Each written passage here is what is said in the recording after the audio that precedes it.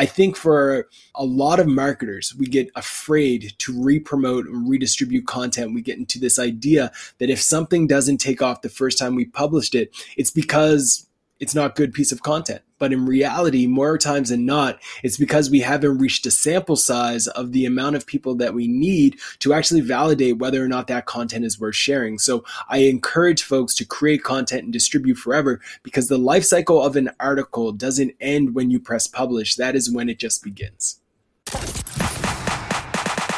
Welcome to Rep Your Brand, a podcast for B2B marketers who are looking to build their career through a strong personal brand. Rep Your Brand is hosted by Nick Bennett, one of LinkedIn's top voices on field marketing and personal branding.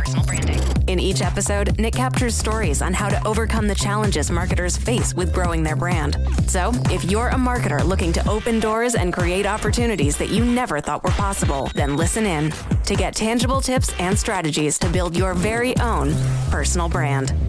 Hello, and welcome to another episode of Rep Your Brand, a podcast for B2B marketers who are looking to build their careers through a strong personal brand. I'm Nick Bennett. This podcast is brought to you by my friends at Motion. They're a done-for-you podcasting service for scrappy marketing teams in B2B tech. They're two of the nicest guys around. The work that they do is truly world-class. You can find them at motionagency.io. And today, I'm super pumped because our guest is Ross Simmons, founder and CEO of Foundation Marketing, and someone that is a must follow on social for sure. Ross, thanks for joining me, man. I'm pumped. I'm excited as well, Nick. Thanks for having me on. I'm looking forward to jumping in. Absolutely. So I'm trying something new this show. I want to for everyone that's listening, I'm going to kind of tie everything to a big idea. And so the big idea for this show is marketing professionals kind of understand content is important to building your brand. And they often spend a lot of time creating quality content. But most marketing professionals struggle to distribute consistently. So that's why it's important to create once and distribute forever, which I know Ross is a big fan of. So Ross, people know who you are. You're super popular on social. And you posted a lot, but once, maybe 2 weeks ago, I saw something on LinkedIn that you said, create once, distribute forever. You've mentioned it on Twitter as well. Like, why? I'm a big believer of redistribution of content, but why do you think it's so important? Yeah, I think the fundamental key reason why it's so important to create your content and then distribute it is because when you log on to LinkedIn, you log on to Twitter, you log on to Facebook, any of these channels, the people who are online at that exact time aren't necessarily going to be the exact same people who are online 2 months from now. They're not even going to be the same people who follow you, right? Like, you might have a great post that takes off, generates a lot of traction, drives new results for your business, etc. in Q1 2022. But in Q4 2023, that same piece of content, if it's valuable, could do the same thing for your business with all of the net new followers, all of the net new subscribers, all of the net new attention that you are now able to attract. I think for a lot of marketers, we get afraid to re-promote and redistribute content. We get into this idea that if something doesn't take off the first time we published it, it's because it's not a good piece of content. But in reality, more times than not, it's because we haven't reached a sample size of the amount of people that we need to actually validate whether or not that content is worth sharing. So I encourage folks to create content and distribute forever, because the life cycle of an article doesn't end when you press publish. That is when it just begins. Amazing. Absolutely agree with you. And so when did you come to the realization that it is important to distribute forever?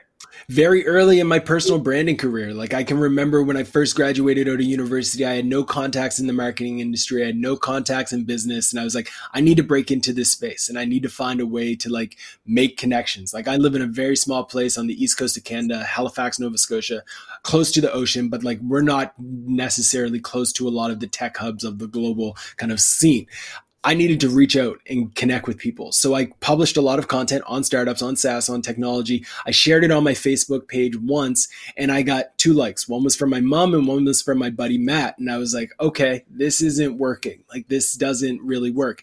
The reason it didn't take off is because I had no connections on my accounts. But then when I took that same piece of content and I uploaded it to growthhackers.com, I uploaded it to inbound.org, I shared it on my LinkedIn, I shared it on my Instagram story, I sent an email to everybody I mentioned, that piece took off. And that's when the light bulbs went off. Okay, The game isn't just about creating great content. The game is about ensuring that that great content reaches the right people who can then share that content with their circles so you can actually have a ripple effect. And that was when the game changed for me and I started to embrace distribution across channels like medium.com, across Quora, across SlideShare back in the day, across Reddit. All of these channels, I started to put them in my back pocket as distribution channels, and then the game became easier to make my stories spread because I recognize that creation is not enough. It's so important too. And it's, what's interesting is, why do you think we see typically marketers create once and distribute once? Like, what do you think is holding them back? Because I think it's a big problem to address. And honestly, when I was starting out on this journey a little over a year and a half ago, I was just like, why does this happen? Like, what gets in the way? Like, what are your thoughts on that? I think there's two things. I think the biggest thing is fear of being judged, fear of being validated that the piece of content that they've created isn't actually that good, fear of judgment amongst their peers as being seen as someone who is overly promotional. People have, as marketers, a lot of fear that I believe hold them back. And that is something that I think honestly is the root cause for a lot of people's dreams going unfulfilled and a lot of marketers not achieving their full capabilities, is because they're fearful of what could happen if they did promote something multiple times. They're fearful of seeing, yes, this piece didn't actually take off. It wasn't that great. They lose that excuse if they don't promote it enough. They can always use it as a crutch in many ways, but they're also fearful of, if I send out this tweet, am I going to be seen as that guy? Like, I don't want to be that person who's always promoting. Here's a spoiler alert for all of everybody. Nobody cares. Like, nobody cares. Like, nobody cares. Everybody is so worried more than about how often you're promoting yourself, about whether or not they are going to make it to the dinner that they're going to, whether or not what they're going to have for dinner, whether or not their kids spit up on them, whether or not this is going on in their personal life, whether or not they wrote back their friend early enough. Like, nobody cares. But for some reason, we have fear of like not promoting our content enough, and it holds so many of us back. The second thing is truly just the lack of understanding of the value. Like, a lot of marketers just don't see the value in distribution, and it's a difficult thing and it's important to overcome, but the actual inability to realize that yes, distribution is important is something else that holds people back. Yeah, I mean, I agree with you for sure. It's like when I first started posting on LinkedIn, I was just like, I went through, it took me about 6 months before I saw any real traction. And I was just like, why didn't I do this sooner? Like, you think of people like Chris Walker, Justin Welsh, like people that were creating content like a while ago. And there's so many more people that were like, 2, 3, 4 years ago. And it was just like, why, think about the people that create content now. There's so many. LinkedIn's flooded, social is flooded with like all these content creators. And it's just like, people still are stuck on that fair piece. Like, they're still stuck on like, what do people think? Like, the first thing that I realize is, as soon as I press publish on like LinkedIn, there's always going to be people that disagree, hopefully, with what I have to say, which is great. Healthy debate is perfect, but people just can't get over that hump. And it's interesting for sure. Yeah, and I think it's a fundamental human thing, right? Like, all humans get a little bit of queasiness and like anxiousness when you are met with that first negative comment on an idea that you put out there. And I can remember in the early days where I would put out an idea and I would kind of lose sleep over the fact that somebody disagreed with me. But you have to build up like a bit of a muscle memory and a little bit of a armor, so to speak, around the idea that if people are commenting and engaging in a dialogue with you and they're challenging your ideas, one of two things can happen at this moment. Either you can engage in this dialogue and you can learn something from them and it can adjust your thinking, which ultimately will pay dividends for you for the rest of your life because you're now going to know something that you didn't originally know. Or you are going to leave that interaction with the same belief that you had in the first place, but that person just gave you additional engagement, which means you might reach another person, which means that you might have another net new opportunity in the future. So when you come at it with a mindset that is really not focused around fear and the anxiety and stress that we do get when we get that negative comment, but you look at the upside, again, the game becomes easier and you're more able to produce and publish content without fear. Absolutely, for sure. Totally agree with you. And I want to kind of go back into like the distribute forever piece of it, because I feel like some people get stuck up on this piece. Like, how can you do it so that you don't create fatigue with your audience? Yeah, great question. So I think the key is having a few assets already established and created. So you can't say, I have one piece of content and I'm going to share that same piece of content every single day for the rest of my life. Like, you do still have to create things, right? Like, that still needs to be a part of the equation as it relates to the content you're putting out there. You have to come up with new ideas and you need to promote them.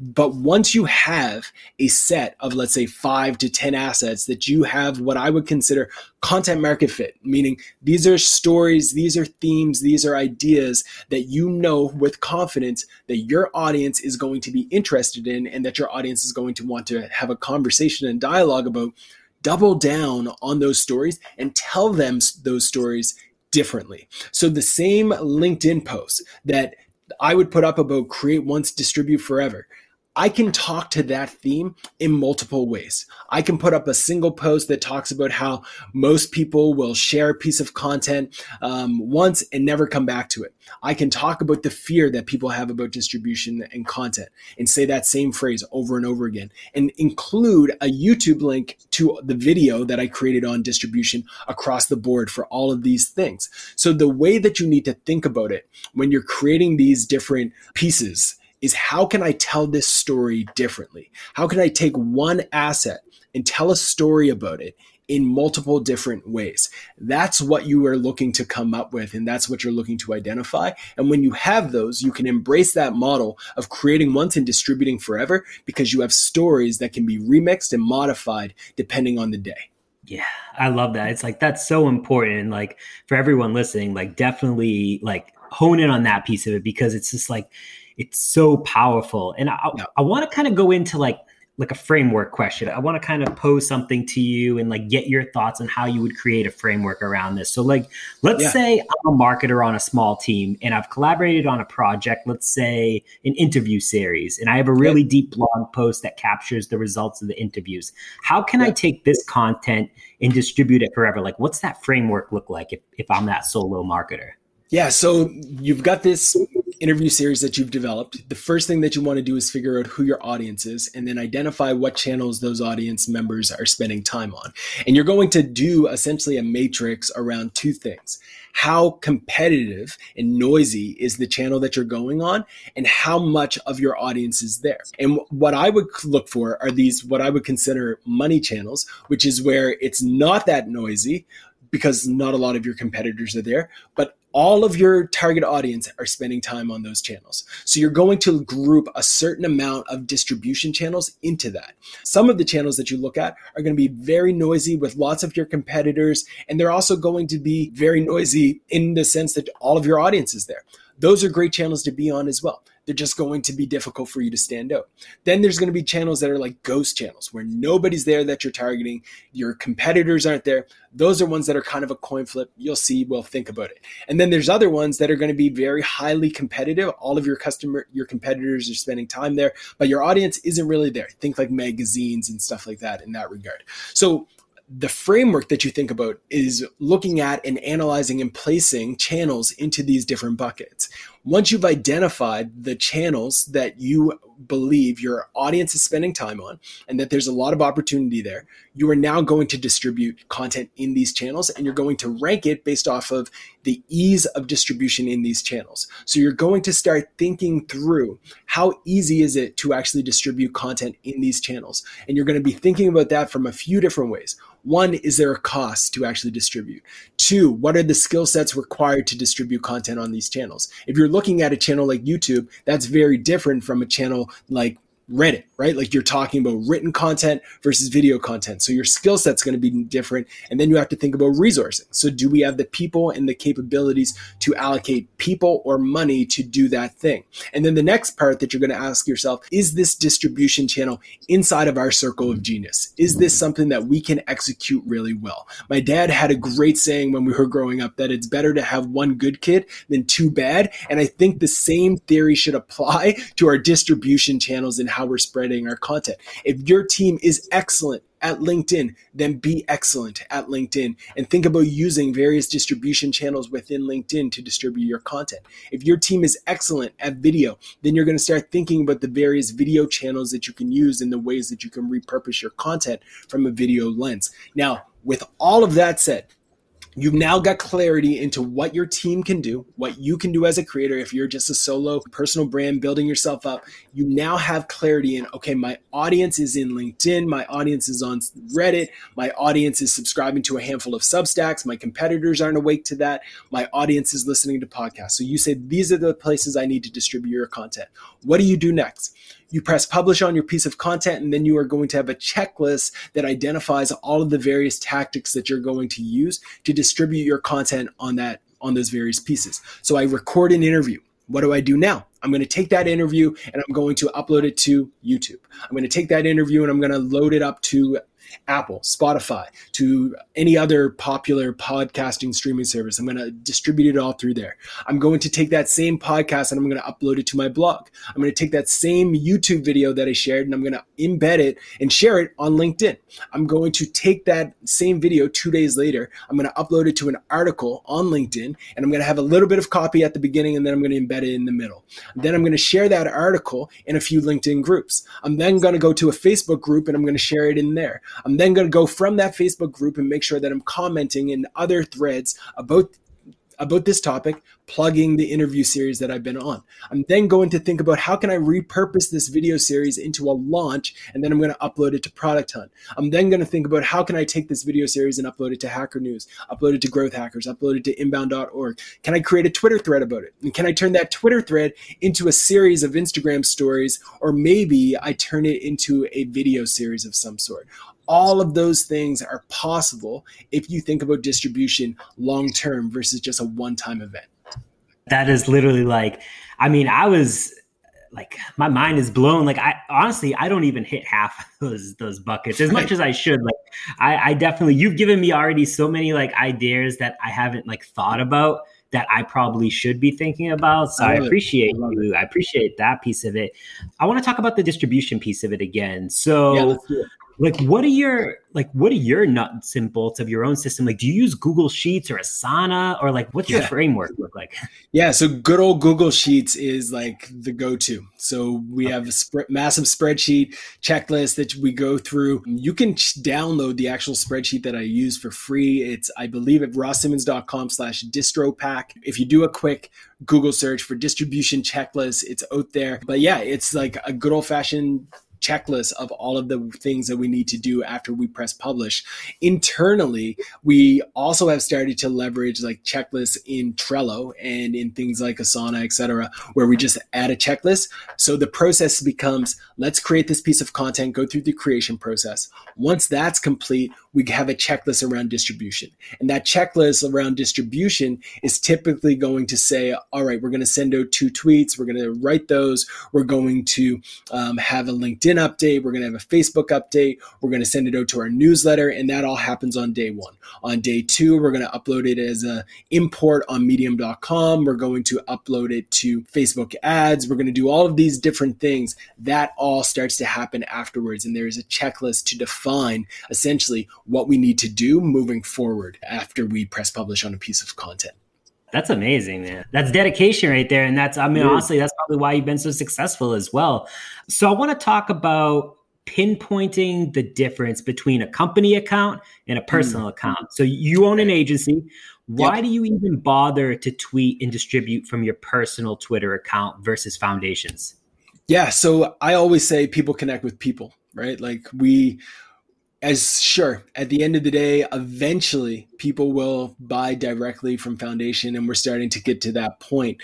The same way that now people buy from Apple, and it's not thought in their mind of Steve Jobs, but in the early days, that's who people thought about, right? In the early days of those brands, you thought about the founder. And I think it's important for founders. I think it's important for people, even on your team, to embrace the idea that people do business with people. And at the end of the day, if you go out and you say, I as a human want to add value to this subculture, to this community, to this space, and I want to help it move forward, then it's a very beneficial thing, not only for yourself, but also for the community at large. And it gives me just joy to be able to kind of be a human on social and represent the ideas that I want to put out there to the world, whether it's related to content creation, whether it's related to entrepreneurship, whatever. I want to add as much value as I can to the world as possible while I'm here. And I think for me, if I can do that and it builds a personal brand and it ultimately leads to more benefits for Foundation long term, that's a great win to win. For me, it really does come down to the idea that is very simple and is somewhat morbid, but we're only here for so much time. And while I'm here, I want to be able to live a life where I've been able to impact people. And the best way to do that is as a human first. And I try to do that wholeheartedly every single day. I love that. That's amazing. Going back to like the difference between company page versus personal page, how do you approach the difference in tone between your company account and a personal account? Great question. So on my personal account, I would say I'm just me and I tweet as me. I share things as me. Everything will be talked about ranging from sports, fantasy sports. I'm a big Eagles fan. I've got an Eagles hat that I rock on a regular basis here. But like for me, it will be anything and everything will be talked about on my own personal accounts.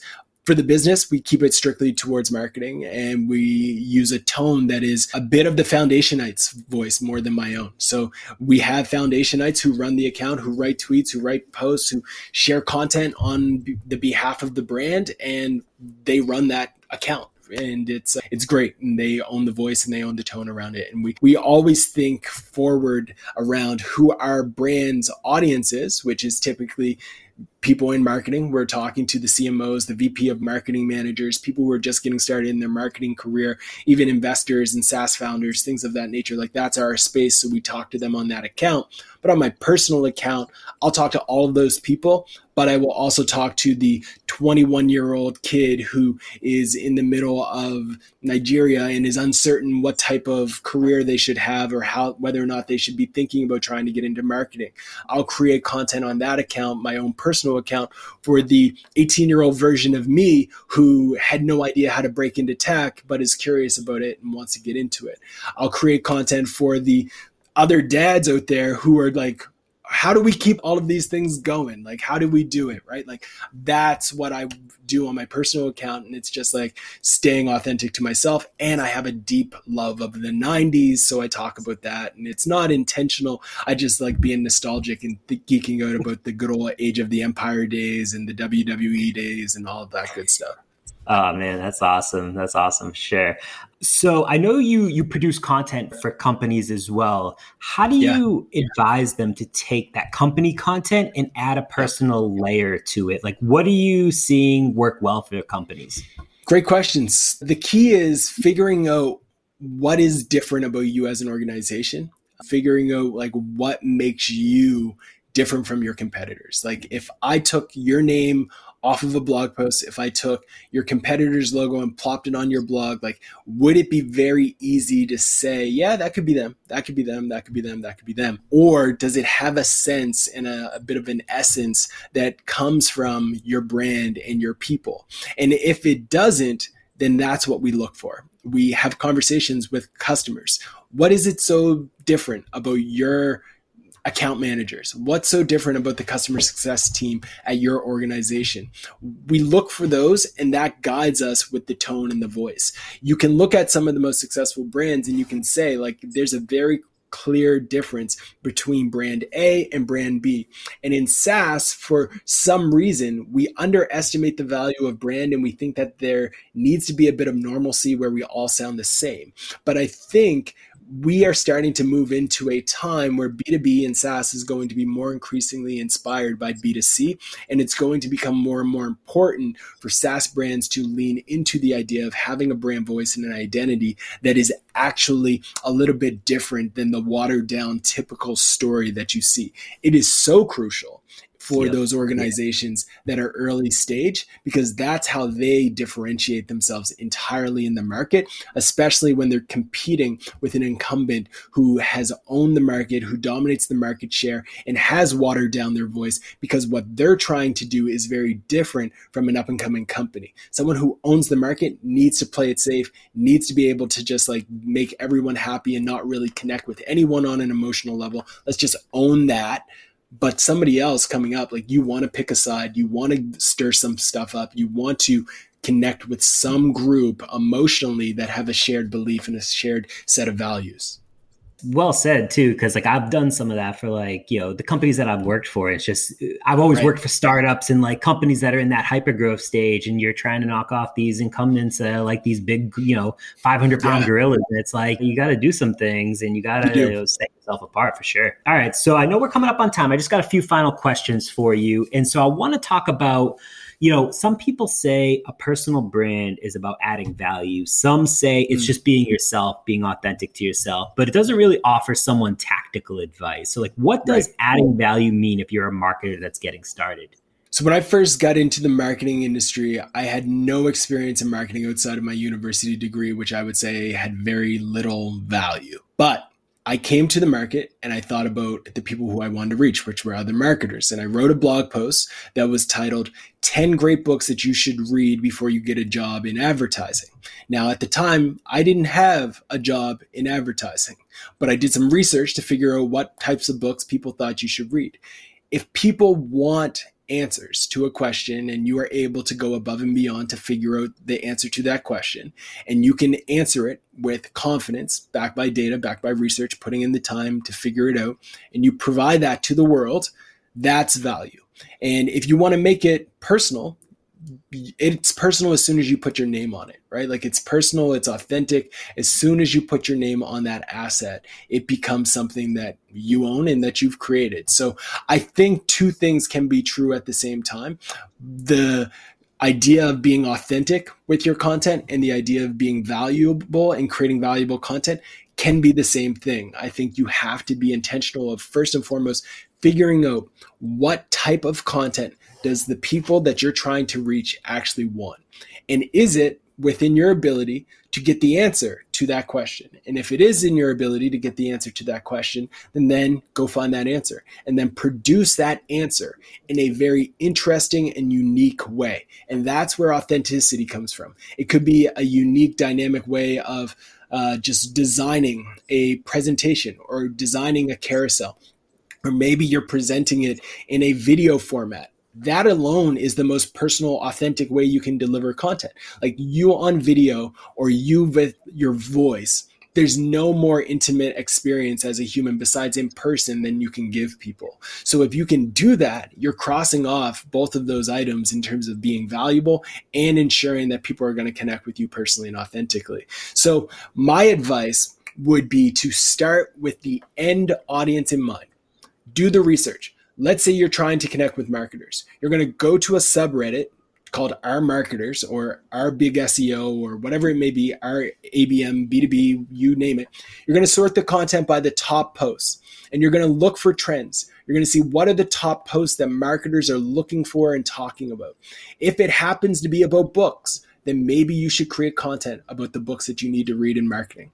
If it happens to be about the tactics that you need to do to develop, to grow your social media presence, then maybe that's what you need to create. You're looking for validation on the ideas that your audience wants. Then once you have that validation, you then add your own perspective, your own voice, and your own narrative to it, and you bring that out to the world. You don't have to get corny with it. You don't have to get cheesy with it. You don't have to get all like very creative and out of the box with it. Sure, I remember a long time ago, I wrote a piece called How to Make Sure Every Blog Post That You Write Is Sure to Work, which was a play on Rihanna's song Work. And it took off. It generated a lot of engagement.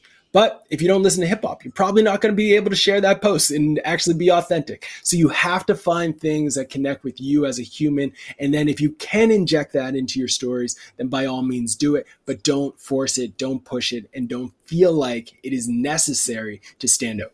That is fantastic advice. Absolutely amazing.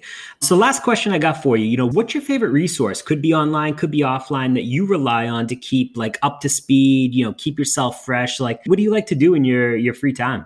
Yeah, so Twitter is without question my go-to channel. It's my favorite channel. If you're on Twitter, I would love to connect with you over there. My Twitter handle is @thecoolestcool. I created my Twitter handle in university, so don't judge me for that. But I'd be happy to connect with you folks over there. I also love a site called Seeking Alpha, and I'm going to plug them because it's not something that I hear a lot of marketers talking about. It's an investment site, and it's directly related to like just keeping track of businesses and publicly traded companies and what they're doing. And I am a massive geek who just loves analyzing business. So I spend a lot of time on Seeking Alpha, just studying other people's opinions on what organizations are going to do well, ranging from SaaS, ranging from genomics, ranging from CPG, you name it. I am just a geek who loves business in general. So I spend a lot of time on Seeking Alpha as well.